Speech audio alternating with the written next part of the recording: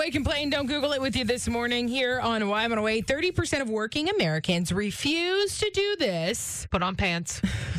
No. No? Nothing to do right. with bands. But it does have to do with something that happens when you're not on the job. So after hours.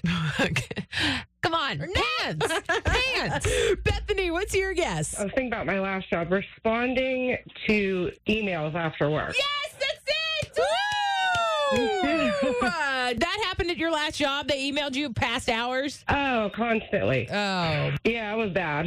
yeah. And after a moment, I was like, I'm not even going to answer these anymore. Yeah, there comes a point where it's like, listen, I have to stop working and live my life. Yeah, Having an attachment to your phone like that is, No fun. it is. It definitely is. No fun for the family either. No, you need to have a cutoff time in life. good for you for setting boundaries. Yeah, Can you teach us your ways? right. Well, hey, you are a winner today, Bethany. Thank you so much for playing. All right, thanks. Don't answer any emails after work today. Yeah.